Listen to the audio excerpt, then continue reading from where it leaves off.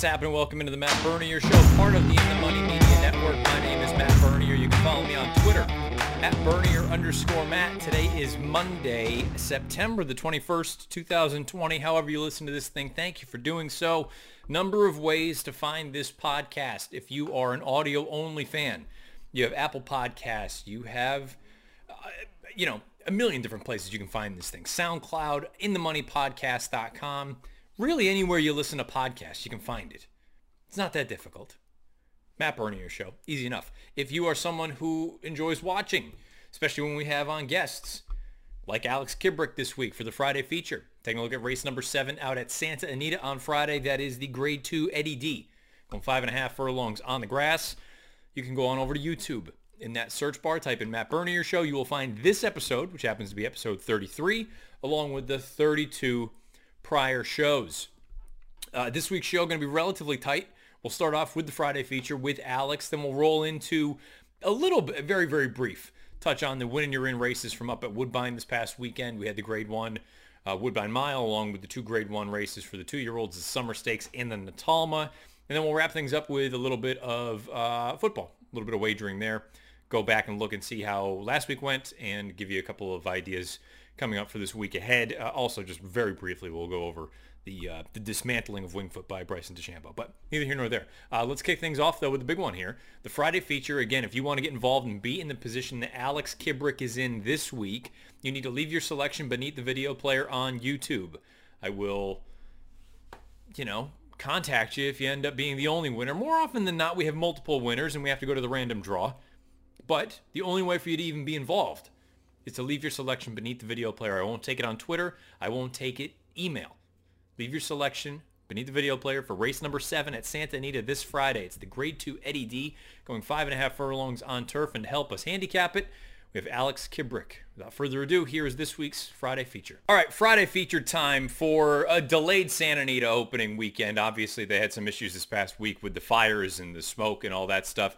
Sounds like everything's good to go. This Friday, race number 7, the Grade 2 Eddie D. It could potentially be an important race leading into the Breeders Cup Turf Sprint. I've made it abundantly clear. I suck at the turf sprints. I need someone else to lean on. And this week, lucky enough to be joined. Alex, have I been pronouncing your last name correctly? Alex Kibrick? That's correct. Perfect. Alex, you have been someone who has commented and been along for the ride since jump, so I appreciate that. Thank you for taking a little bit of time out and give us a little bit of background on yourself. Yeah, for sure. I'm from Brighton, Massachusetts, and I grew up playing a lot of hockey and baseball. And to be honest, racing was never really a big part of my life until a couple of years ago when I started following the Triple Crown races just because of the potential to see something that hadn't happened since the 70s. And ever since American Pharoah won the Triple Crown, I've just been an avid fan ever since. Now, you're a young guy. How old are you? I'm 22. Okay, so you're a proper young guy, and I have to be honest, I'm not just saying this just to blow smoke. I feel like the way that you sort of look at races after they've been run, and obviously leading into them as far as handicapping goes, I'm very impressed with sort of the overall viewpoint that you have on many of these races. What have you used to sort of get to the position where you are as far as your handicapping acumen? Were there books? Were there videos? What did you use to sort of kind of cut your teeth? To cut my teeth, to be honest, I really just look at the DRF formulator, the free race that they offer. At my stage of my life, I don't really have the disposable income to be putting a whole chunk of change into this. So I just look at the free races that they have and just try and pick up little pieces each race and just go from there. But I haven't really read a ton of books on handicapping, but it's something I'll just look to do going forward, I guess. That story sounds eerily familiar because I feel like I was just there not too long ago. So, it is one of those things I would encourage folks. Alex brought up the free race of the day that the Daily Racing Form puts out. Typically, there is a video there. Illman and Beer still take care of that sort of stuff. It's how I really first started learning. I started reading books and all those sort of things. But the first thing that really kind of caught my eye was the free pass performances. I assume they still do that. And you get to go and hear these two guys who are two of the sharpest guys. I don't care what anybody says. They're two of the sharpest guys in the business. And I was fortunate enough to work with both of them for a little while, but I think it's definitely a tool that if you have not used it, not just for the free formulator PPs, but to be able to go through and listen to the analysis that those guys offer up, I would strongly encourage you to do so. Alex, as far as this race on Friday is concerned, again, 5.5 furlongs on the turf out at Santa Anita, the Eddie D, I think this is probably going to be an important race because there are some rather talented runners in this spot. And, you know, like I said at the top, I'm terrible at these races, these 5.5 furlong turf sprints. It seems like I'm starting to get a little bit of, you know, see the light where speed is really kind of the end-all be-all. Is that kind of how you go at these races? What's your overall sort of philosophy with these? With these types, I'd like to say speed is king, but at Santa Anita, I think it can go either way. I've seen plenty of horses rally from 3-4 off of it and get all the money. So I think it just depends. Gulfstream, where I had the winner from last week, I think you really need to look towards horses on or near the lead. But in terms of Santa Anita, I think it could go either way, especially since they're just opening up the meet for the fall. I think one of the oddities, too, that at least I can't say for certain that this is how it plays out, but I do feel like there is a difference. It may not sound like it's a giant difference from a distance standpoint. I think there is a pretty significant difference between 5 furlongs and 5.5 furlongs. I mean, you think Churchill has been one of the rare places where they have been able to run each of those distances, where they've run 5 and 5.5s. And I feel like you do see a little bit of a difference there. As far as leading into the Breeders' Cup is concerned, Keeneland, it will be run at 5.5 furlongs. I feel like that's a track where horses do make up some ground from the back of the pack leading into a race like that. Because now we're at that point. I mean, we've only got a handful of weeks left before the World Championships. Do you look at certain races and the configurations that they're run and sort of upgrade or downgrade horses? You know, I'll just use this past weekend. We were looking up at Woodbine. We had a number of one-turn miles. Do you look at that for better or for worse when you think about horses running in the mile at Keeneland going 2 turns? And as far as this is concerned, this is a 5.5 furlong turf sprint. Do you look at this differently than, say, a 6 furlong turf sprint or a 5 furlong turf sprint leading into the Breeders' Cup? It's a really good question. I think they, especially with Keeneland, you've said it before, it being a very quirky track. I think you have to look, especially towards the Breeders' Cup, at horses who have historically run well at Keeneland. So in terms of putting 5/8 versus 5.5 versus 6, I don't really weigh too much into that. I think it's important to stick with the horses who have historically run well at Keeneland and go from there. Now, as far as this race is concerned, again, it's race 7 at Santa Anita. If you want to be involved, you need to leave your selection beneath the video player on YouTube. The schedule is going to get a little bit weird coming up for the next few weeks, but I'll dive into that at a different point. Again, selection beneath the video player. Won't take it on Twitter. Won't take it in an email, anything like that. I'll contact you if you're right and be in a position where Alex is. First things first, who do you think is the speed of the speed in here? Because just at face value, I think there are a couple of horses who have proper speed, but I don't know that it's a race. I would have expected there to be more of a blistering pace in a race like this. Yeah, for sure. In terms of the pace scenario, I think 3 horses are going to be right up there. I think Give Me the Loot and Mr. Vargas are probably going to contest the lead, with Big Renor parked just outside, those 2 on the outside. And then I think Wildman Jack will probably be sitting in the pocket just behind. And then I'd expect the 2 Peter Miller horses, along with Sparkyville, to just take back and look to close. And as far as, you know, you brought up a trainer like Peter Miller. Peter Miller seems to have a pretty solid record with these turf sprinters, especially. Not that he doesn't do well with other types, but these turf sprinters, seemingly, they continue to run very, very well. Do you play in that into sort of your handicapping as well, taking into account, you know what, this horse maybe on paper doesn't look like they're necessarily up to par or up to snuff with the ones that they're going to run against, but you got to take anything that comes out of Miller's barn in a race like this seriously? Or is that just something that you look at and you say, you know what, the horse tells me that they're not good enough? I think it's the latter. I think the horse tells me they're not good enough is the way to go. I think the one horse he has, I'm really interested in, El Tigre Terrible. He might not be fast enough, but I think he has a really big chance to show that he's able to run with these types. I think his other runner, Grit and Curiosity, coming off that 7th-month layoff, I think it's a pretty tough ask to come back in this spot against these tougher horses. But I wouldn't put put it past Peter Miller to get it done in the spot. This is also kind of a unique race because you go through and you see how so many of these horses are making surface changes. They're going from dirt to turf, or they're turning back in distance, or they're coming off of layoffs, whatever the case may be.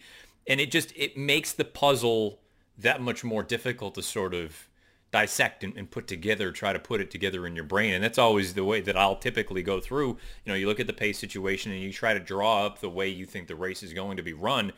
I'm curious your thoughts on a horse that I don't want to call him a wild card because I think he's arguably one of the horses to beat. But what do you do with a horse like Wildman Jack down on the inside for Doug O'Neill? Because the Shakertown 2-back, all right, he went off favored, and for whatever reason, and frankly, I didn't watch the tape, so I don't know. Maybe it was a disaster trip.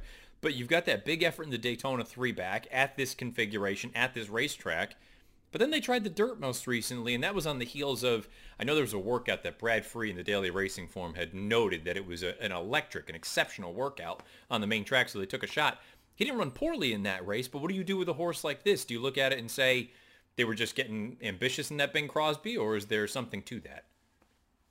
Yeah, to be honest with you, after breaking the track record at Maidan back in March, I thought he would come back to the States and just stamp his authority as the leader of the turf sprint division, and that just hasn't happened. I mean, having drawn the rail, I'd expect him to be much closer than he was in the Shakertown 2-back with Abel Cedillo aboard, where he was pretty much dead last, much of the run, and didn't pick his feet up at all.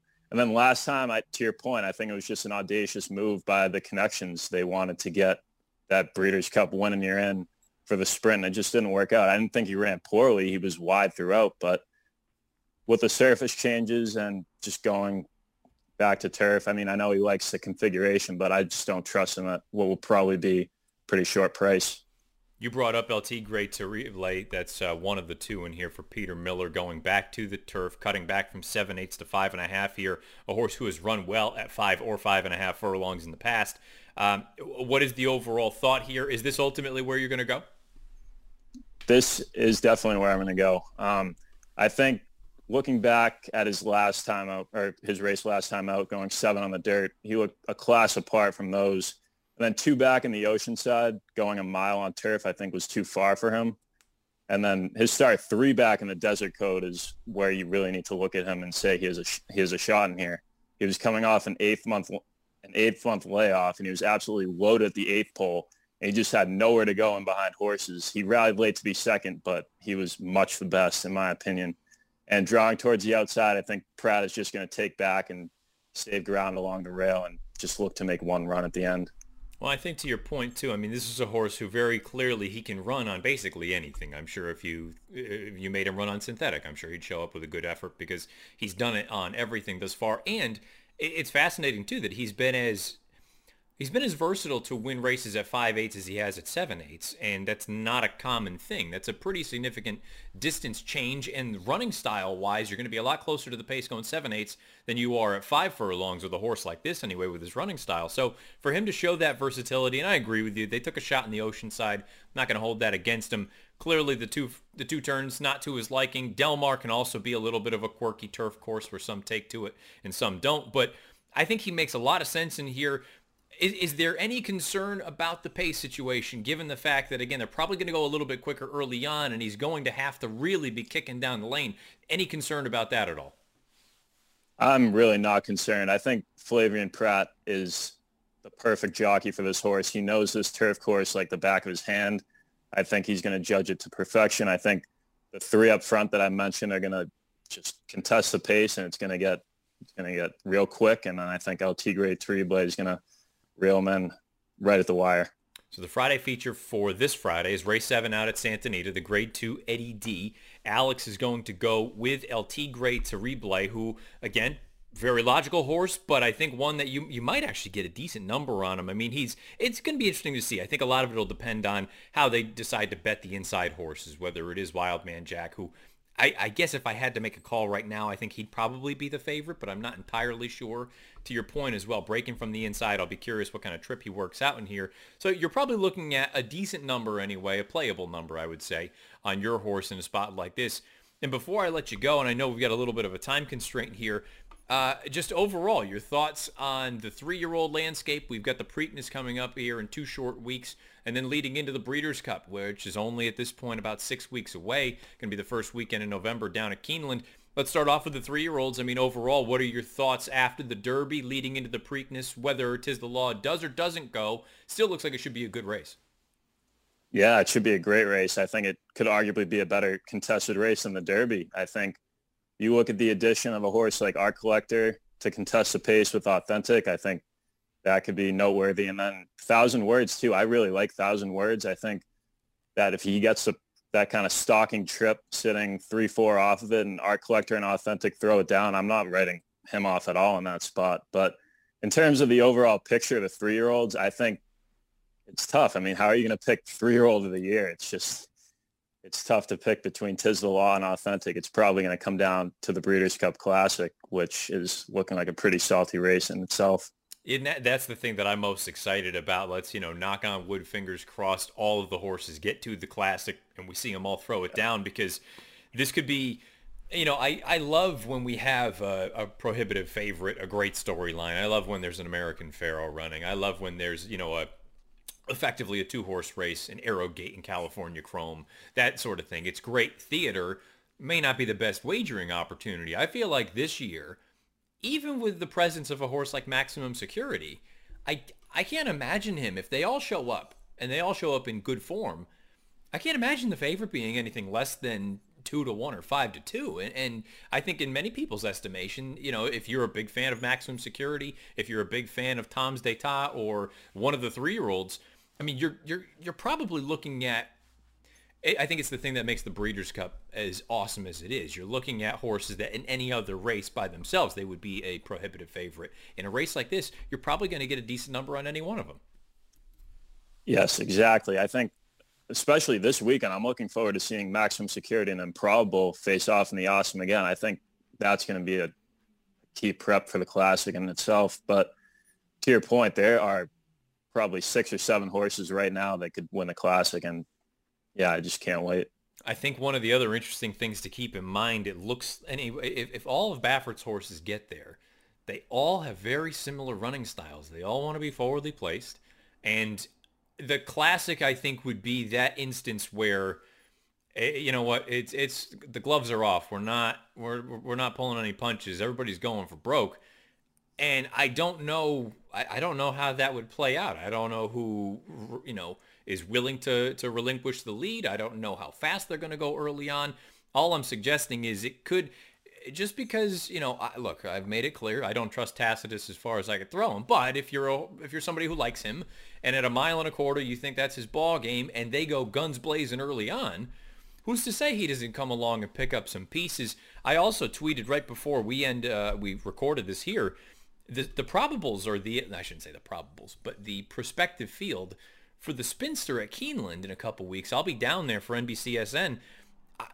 All of the big girls are scheduled to go. I don't know if it's going to play out that way, but Monomoy Girl, Midnight Bisou, She Dares the Devil, and Swiss Skydiver are all scheduled to go in that race. If that's the case, it's the Breeders' Cup Distaff 4 weeks in advance. I mean, I don't know what else you could possibly ask for in a spot like that. I think the Distaff is going to be a fabulous race. The Breeders' Cup in general. When has the Breeders' Cup ever not delivered? This year, why would it be any different? It shouldn't be any different, and hopefully for your sake, you can take all the money down in the VCPC. Yeah, you and me both, brother. I'm hoping. Fingers crossed. We'll see what happens. That's where I am right now mentally. I'm just trying to kind of start plotting out plans, thinking about where most of the money is going to go. Who am I really going to kind of press? And it's something I'm going to do here on the pod in probably a couple weeks' time. It's just too early right now. We have this final round of preps, whether it is at Keeneland or Santa Anita or Belmont or wherever it is. I don't want to start talking about divisions right now, knowing that things could change pretty dramatically here in the next 2 weeks. So that will definitely be something that comes up in time. And hopefully, Alex, we can have you back on at some point, whether it's for one of these Friday features or just to chop up some other races. Where can folks follow you on Twitter? On Twitter, I am at Alex Kibrick 1. Alex Kibrick, thank you so much for the help here. Thanks for doing this on sort of, I don't want to say short notice, but I was very late to give you the race until last night. You know, we were on air and then the Patriots game started and I had some homework today. It just a million things going on. Thank you for doing this. Good luck this week, and hopefully we talk again soon. Sounds good. Thanks, Matt. Thanks again to Alex Kibrick for helping out with this week's Friday feature. Again, if you want to be in Alex's position next Monday, beneath the video player on YouTube, you need to leave your selection. Just one horse. If you want to leave a little bit of a reason why, I would strongly encourage that. If you just want to leave the pick, leave the pick. Whatever your prerogative. But it has to be beneath the video player on YouTube. If you pick the winner, I'll contact you, and we'll try to figure out a time to get this thing done next Monday. A little bit of housekeeping. I am headed to Keeneland next Thursday. So we'll do the Friday feature next Monday, but in all likelihood, it won't be for the following Monday's show. The following Monday's show will be the 5th, which I don't think that's Columbus Day. I think Columbus Day is the next week. Point is, I probably won't have a guest on that week because I'm going to be in Lexington, and I have no idea what the setup is going to be. It may not even be video. I have no idea, just because being in a hotel, the Wi-Fi is hit or miss. So next week's Friday feature, that'll probably be actually plotting for 2 weeks in advance, just to get that on your radar anyway. Yes, next Thursday I'll be down at Keeneland, or I'm headed to Keeneland anyway. And then Friday, Saturday, Sunday, Wednesday. So the 2nd, 3rd, 4th, and 7th, we will be on NBCSN and TVG. The Saturday one is going to be in conjunction with the Preakness broadcast. We will be out at Keeneland while the Preakness is going on in Baltimore, and they will kind of go back and forth a couple times. So that's just to get that on your radar ahead of time. Let's talk about the Win and You're In races for the Breeders' Cup that happened at Woodbine this past weekend on Saturday and Sunday. Let's start off with the run on Saturday. The Woodbine Mile, Starship Jubilee. Many people have pointed it out. If she's not the best, she is one of the best claims in, at the very least, recent memory. I believe they claimed her for 16. And now she's amassed over $2 million in career earnings. She can win in either country, Canada or the United States. The configuration doesn't seem to matter much. She's won at 1.25 miles at Woodbine. She's won at 1 mile here in the States. She's won a 1-turn mile up there. She's just a cool mare. She's 7 years old, and it seems like she's at the best. She's better than she's ever been. So credit to the connections. I believe the buyer ended up coming back around a 102 or a 103. And to me, that division as a whole, that mile division, it's just about as clear as mud right now. So she has as good a chance as anyone. I'm not going to talk anybody off of a ledge and, oh, well, I like her and she's going to be 20-1. Good on you. Take a shot, because I don't have any better idea. I think the division is wide open. It's, to me, one of the races I'm most looking forward to. I like races where kind of, I brought it up with Alex. I like races where you have superstars. And sure, maybe they're, it doesn't become the greatest betting proposition if you think they're just going to win. But I like to see greatness. I like to see athletes go out there and perform to the best of their capabilities, and potentially, in context, it end up being among the great performances or the great athletes that we've seen in some time. I don't know who doesn't enjoy seeing greatness. I also like seeing great betting opportunities. And I feel like the mile right now, who's your favorite for the mile? I don't even know who's scheduled to come over from Europe, if anyone. Let me do a little real quick on the fly, just because everyone loves listening to me look shit up. Ooh, excuse me, stuff up. That's a slip of the tongue. We go over to Odds Checker, our friends over at Odds Checker, and where am I? Let's go to horse racing. Let's go to Antipost. And let's see what they have over in Europe as some of the odds for the Breeders' Cup Mile. What some of the bookies are putting out there as options. Breeders' Cup Mile, Pinatubo. I'm way out of the loop on what's happening in Europe as far as racing is concerned. I don't know who is or isn't planning on coming or scheduled to come. Palace Pier, a horse that admittedly not real familiar with. Newspaper of Record is in at 8. Analyze It. Kamiko. Some of these other I mean, Circus Maximus, I've heard of that horse. As far as our domestic horses, though, Mo Forza, Decorated Invader, Halliday, they're all in that 12 to 14 range. Raging Bull, Uni. I mean, it's a pretty wide open group. It's not like you've got any standout in here, unless this Pinatubo does come over here, and who knows? Maybe he will be a standout, maybe he won't. I have no idea. Point being, if you like a horse like Starship Jubilee this year, have at it. Go for it. Push your chips, because those are the opportunities that don't always present themselves, where you have a legitimately good grade 1 caliber mare, and she could be an afterthought in the race. And in a race like this, why would she be an afterthought, or why should she be? That's probably the better way to put it. Because at face value, who are you afraid of? These are all nice horses, but there are no world beaters. I get it. Newspaper of Record's best is probably better than anybody else's, but do you know that she's going to deliver? Because I don't. I can't guarantee that she's going to fire her shot. So I'm on board with anybody that wants to get creative in that race this year. As far as the second and third place finishers are concerned, the Mark Casse runners, March to the Arch, who I loved in that spot, and War of Will. I think March to the Arch, it's my opinion. I'd like to know beneath the video player on YouTube if you agree or disagree. I think March to the Arch was best in that race. I think if he has clean run and he doesn't get a little bit bottled up at the top of the lane, I think he wins the race. Just my opinion. We'll never know. My opinion is that he was the best horse in the race. Selfishly, I'm kind of happy that he didn't win, because if they go to a race like the mile, he's going to have a better price than he would had he won the race. He's run well at Keeneland in the past. I've made it clear he's never been a superstar, and he's probably still not a superstar, for being honest. But he's in arguably the best form of his career, along with Starship Jubilee. And I don't know. I mean, I think he becomes a fascinating sort of contestant at 25 to 1. You know, I don't, why is he completely hopelessly overmatched? As far as War of Will is concerned, two pieces there. I brought it up in Horse Players Happy Hour with PTF. I thought this race could potentially just be a means to an end. So I don't know that the connections are terribly disappointed. Yes, you would have liked to have won the race, but with him being close to the pace and getting tired late with that long stretch at Woodbine, I don't think they're going to be disappointed with the effort. He probably got the fitness that he needed, and he's going to deliver what he has at Keeneland. He has a victory over the Keeneland turf, which is give him major bonus points for that. Having said that, that race, I said it all those weeks and a couple months ago now, back in July. I didn't think that Maker's Mark Mile was any good, and I still don't think it is, and I don't know that I want anyone out of it, regardless of the fact that we're going back to Keeneland and they're proven there. I just think I want to fade that race entirely, and I love War of Will, but he doesn't do anything for me in a race like that.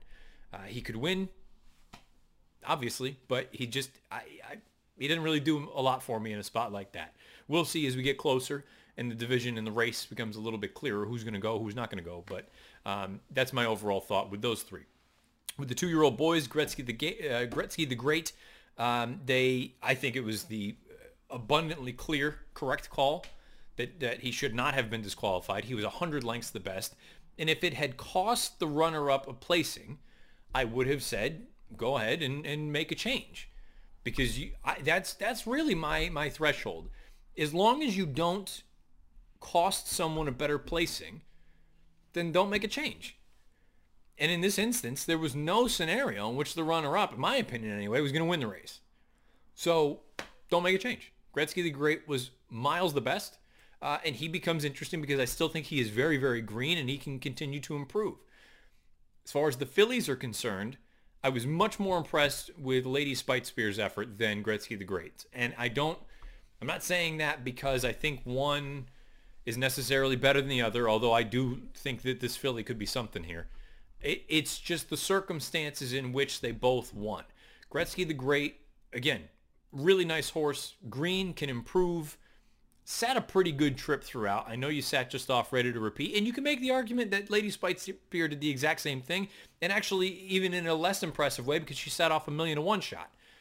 But the circumstances in which they both produced their efforts, to me, are it's what leads me to Lady Speitspear, liking that effort more so than Gretzky the Great's. Lady Speitspear was very, very anxious in the gate. She actually reared up at one point. Emma Jane Wilson had to get off, got back on her, and yes, the trip worked out lovely, but this is her first time against winners. This is her first time sitting off of a target. Not only did she win, but she galloped out very, very well. For Roger Atfield, who it feels like when he has horses that win early, there's something there. Because Atfield's horses typically, I don't want to say along the lines of a Shug McGahee or a Bill Mott, but very much in that same sort of mold, they tend to get better with more experience and more age. So for this filly, Lady Speitspear, to run the way that she has in 2 lifetime starts, well, we don't know about the 2 turns. We don't know about Keeneland. But I tell you what, I've been very impressed with what we've seen from her in those 2 starts. And I'm not taking anything away from the boys' race. I think you can make a case that many of these boys are going to improve. I think American Monarch getting back to 2 turns is going to be beneficial. Ready to Repeat ran just fine. This was far from an offensive effort. Dolder Grand kind of plugged along at the end. And Gretzky the Great, again, he's very green, but he's got ability. There's no 2 ways around that. I think the fillies race to me could, I think the top 2 are both very good. And I think the rest of the girls in there, they just need some more experience because I still think they're all very, very green. They're all regally bred. But I think Lady Speitspear and Alda, I won't be surprised if one or both of them end up figuring Breeders' Cup Friday. Not suggesting that Gretzky the Great won't, but I'm leaning more toward the girls' race than the boys' race. Another piece. I don't have time for them, U.S. Speed figures. This is and for those of you that don't care about speed figures, just fast forward or mute this piece. I'm going to be fascinated to see what Craig Milkowski and company give these 2 races because the clock, the difference in the clock and their sort of closeness on the card. I mean, they were only raced, the races went off, what, an hour apart? 4:31, 5:38. So a little more than an hour apart. Unless you think the track changed pretty, I'm not going to say dramatically, but changed enough, I failed to see how the boys race, Gretzky the Great, who stops the clock in 1:34.53, earns an 83 buyer. And Lady Speitspear, who stops the clock in 1:34.61. So we're not even talking a full 1/5 of a second. We're talking about not even a 1/10 of a second. We're talking about what? 8/100ths? And yet the girls earn a fig that's 6 points lighter. That doesn't jive to me. That doesn't, unless you believe the turf changed in a meaningful way over the course of an hour, which I have no reason to believe that to be the case. I don't see how they can be that far apart. If you want to say the boys, if you think the 82 is accurate, then I would say the girls they should be closer to the 81 range. And really, I think that would actually make sense too, because if you believe, effectively, Lady Speitspear, based on the buyers, ran her race from the debut. She earned a 75, now she earned a 76 here. Alda, theoretically, based on this, regressed, and I just don't believe that. She earned a 79 in the day in her first figure here, because she had run a couple times earlier where there were no figs. And she earned a 74 in this spot. To me, if you make the Lady Speitspear number closer to an 81, that moves Alda's number up to a 79, which makes sense. That's what she had earned before. Seasons, making her second lifetime start, she effectively, based on the figs that are given right here, she more or less ran the same race. I don't know that I believe that. If you tack on 5 points to it, that's well within the realm of possibility, her going from a 68 to a 74 in her second lifetime start. And I can say that about basically all these girls. Whereas with the boys, I'm not even trying to argue that the boys' race is too fast. It's more that the girls' race is too slow. And I'm going to be very curious to see what Timeform does with the numbers, because to me, again, without having par charts and all that, but just knowing how figs are put together, I don't see how these can be so far apart, these two races. They should be, I believe they should be much, much closer. as far as the numbers are concerned. So I'm going to take the opinion right now that the girls' race is too slow on the buyer scale. That's just my opinion. We'll find out in time. And you know what? Conversely, it could be a matter of the boys' race being too fast. But I'm more inclined to believe the girls' race is too slow right now, and it should be actually faster than what the figures suggest. Again, you're going to need some other figures to sort of compare and contrast, but just based on sort of the ABCs, I think the girls' race is too slow on the figs. Let me know your thoughts beneath the video player on YouTube about all three of these races, or any one in particular, or any other races that were run this past weekend across the country and across the continent for that matter. Now, transition into a little bit of football. We'll go back and take a look and see how this past week went, week number 2, and I've already got some action for week 3. Let's get into it. Sports betting time. Those of you that don't care, you can button this thing up right now. Those of you that are interested, here we go. We'll talk about briefly the U.S. Open. Say what you will. I was on board with Thursday being super pedestrian as far as, scoring in a U.S. Open. I don't think should ever be that low. But they seemingly righted the ship for the most part. And then you had a tour de force on Sunday, given the fact that no one else in the final round shot below par. Bryson shoots 3 under, culminating in being the only player under par for the week. And not only is he under par, he's at 6 under, which is bananas. Right, wrong, or indifferent, what he's doing is working. And, it's probably not that easy to just sit there and go, I'm going to go put on 30 pounds. I guess it depends on what kind of frame you've got, but you also need to have an immense amount of skill. He's not my favorite player, but you got to respect the hell out of what he's doing out there because it's working. And for those that are like complaining about it, isn't this the same exact stuff that they did with Tiger when he was 30 yards longer than everyone else? People started, I gotta watch my mouth. They kept complaining about Tiger out there, just bombing it by everyone. And, I don't think the answer was make the courses longer. But people were, complaining, being and emming about, we can't play that game. Well, isn't that kind of a you problem? I recognize that the equipment goes a long way with this sort of thing, but, maybe it is all about the equipment, but at the same time, for the circumstances, yes, he's winning because he can. I mean, I would love to, maybe it is as simple as that. Maybe I just need to sit there and throw on 30 pounds over the winter and, I'll go from my 110 swing speed to 125. Who knows? Probably not, but maybe that's the answer. Maybe that's how this thing changes. Anyway, as far as the wagers go, I feel like the most steady of the ones that I mentioned last week was Webb Simpson, where he never had a bad round. He just never had that exceptional round. I felt like he played pretty damn close to what I would come to expect from a U.S. Open. He's never going to be one that, blows the doors off the field like a Bryson can. I thought he played well all around. Justin Thomas, I go back and listen to last week. I said the thing that concerns me is he doesn't just have a miss. He has both. He's got the two-way. He's got the left, the right thing. And Saturday was a dumpster fire. That was when things really went off the rails, and he never got it back. Obviously, he's a better player than that, but he just didn't have it this week.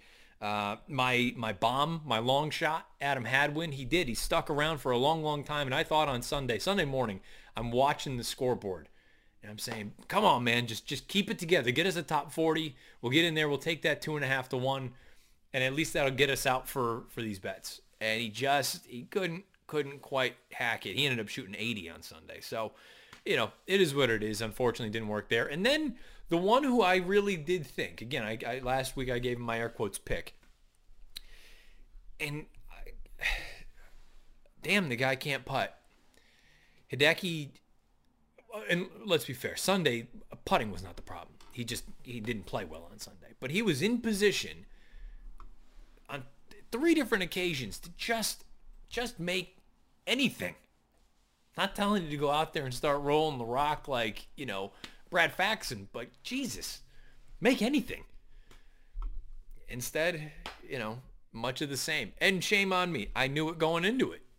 And why would I think a U.S. Open is going to be the place that all of a sudden he puts it together on the greens? But Hideki's a proper ball striker. He can really pound it out there. And his short game around the greens is exceptional. So he's a guy, just, maybe you got to just change up something with the putter. I don't know, change your grip, change the length of the putter, do something different. Because, again, very easy for me, to sit here as, it's easy for me to sit here as a 3 handicap and be like, hey, guess what? Your putting stinks. You're a professional, but neither here nor there. You beat me by 10, but who's counting? Anyway, as far as the football goes, I don't have any golf bets this week. Football bets. Last week was a very good week, and I will never, ever, ever. You can't trust the Buffalo Bills. I don't care. There were so many people, even some of my friends, saying that the Bills are going to win the division this year. BS. I said the Patriots are going to win 10 games, and they're going to win the division because Buffalo's going to find a way to screw this thing up. And look at Sunday as the example. I know Miami's good, and I know it was in well, they're not good. Miami's a plucky team, and it was in Miami. But I don't trust Buffalo. They screwed up the parlay for me. The parlay ultimately was Arizona minus 6.5, the Bengals on Thursday night plus 7.5, the Colts minus 2.5, and the Bills minus 6. And they were up 11 late in the game. And they still couldn't hang on. So that was an L. Individual. Well, let's get into the teaser first, though. Tease the Cardinals down to -1, the Bengals plus 12, the Bills just in a pick, and the Colts plus 3. Got that one back. That was a win for a few $100s, so that was good. Individually, I played the Cardinals -7 at even money, and I tell you what, not just because the 49ers got absolutely ravished by injuries. I mean, look, everybody got destroyed by injuries this weekend, but the 49ers especially, they got beat up pretty badly. I think the Cardinals are legit.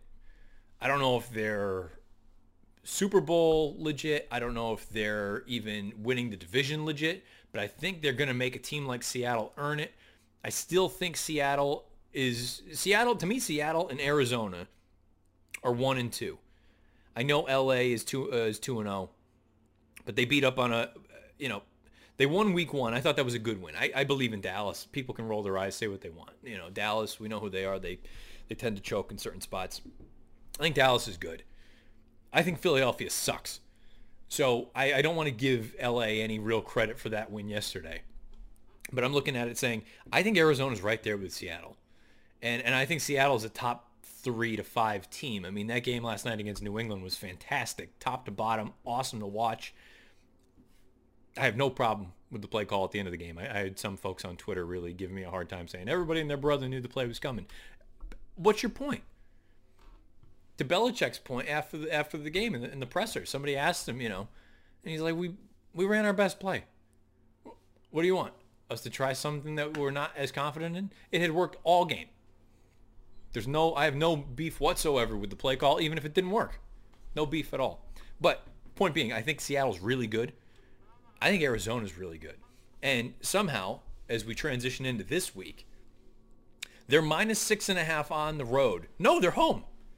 Even crazier. Even crazier. They're not even a touchdown favorite against the Detroit Lions. I think Detroit stinks.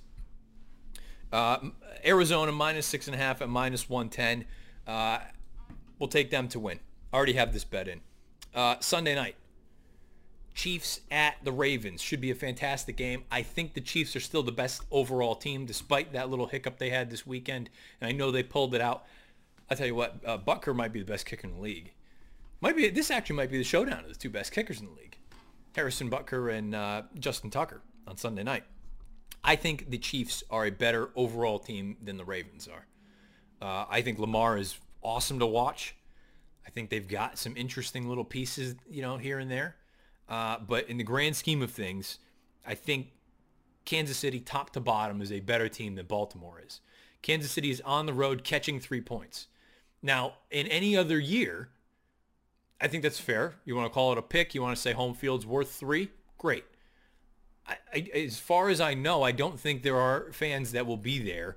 I don't know. I don't think Maryland is allowing fans. So I guess it's a road game, but isn't it kind of a neutral? It's not a neutral field piece, but you get what I'm saying. Like, is it really worth a full 3 points? I don't think it is. So if you even wanted to say split it in half to 1.5, give me the Chiefs. +3 on the road, -110. Took that. Boom. Straight up. Cincinnati Bengals. I believe in the Bengals. I don't think they're a playoff team. I mean, heck, they might not win 6 games this year. But I think, they were talking about it during the game Thursday night. I think Burrow is legit. I sweat Joe Burrow. I think he is good. And I've talked about it before. I don't watch a ton of college football anymore. Really, mainly because racing, our Saturdays are typically locked up. That's when all of our biggest races are going on. So I'm not really paying much attention to college football. When I watched him at the end of last year, I was like, the kid throws darts. And I like the athleticism. He is not a guy who's going to go just take off like a Kyler Murray. But if he needs to move around in the pocket and he can scramble for a little bit, he's fully capable of doing that. And through 2 games, I've been impressed. I think the kid's good. And I think the Bengals are all right. They are on the road at Philadelphia. And I said it a few minutes ago, and I'll say it again. I think Philadelphia stinks. I don't think they're any good. Carson Wentz, I think, is wildly overrated. I know people have talked about its injuries, it's that. Well, there's always something. I don't think he's any good. I shouldn't say that. I think he's fine. I don't think he's nearly as good as people have made him out to be. I think that his rookie year, when he was basically the MVP through 12 weeks or whatever it was, and they tore up his knee, I feel like that's what everyone goes back to. He has moments, but I don't think he's a top 10. He's probably a top half. He's probably a top 16 quarterback. I don't think he's a top 10, though. That's just my opinion. And that's not me saying that as an Eagles hater. I know they beat the Pats a few years back, but I don't hold grudges like that. I don't care. What difference does that make? Especially when I'm trying to bet. I'm making money. You got to look at things objectively. I don't think Philadelphia is that good. So the Bengals on the road, +7. I bought a half point. It was +6.5 just for insanity insurance. I'll forfeit a couple bucks. I moved it to +7, -125. I like the Bengals on the road. I thought about picking them outright also. I didn't have the gumption to do so. So I will just stick with the number. I have the Bengals +7 on the road against the Eagles. Then we have parlay and teaser action that I put together.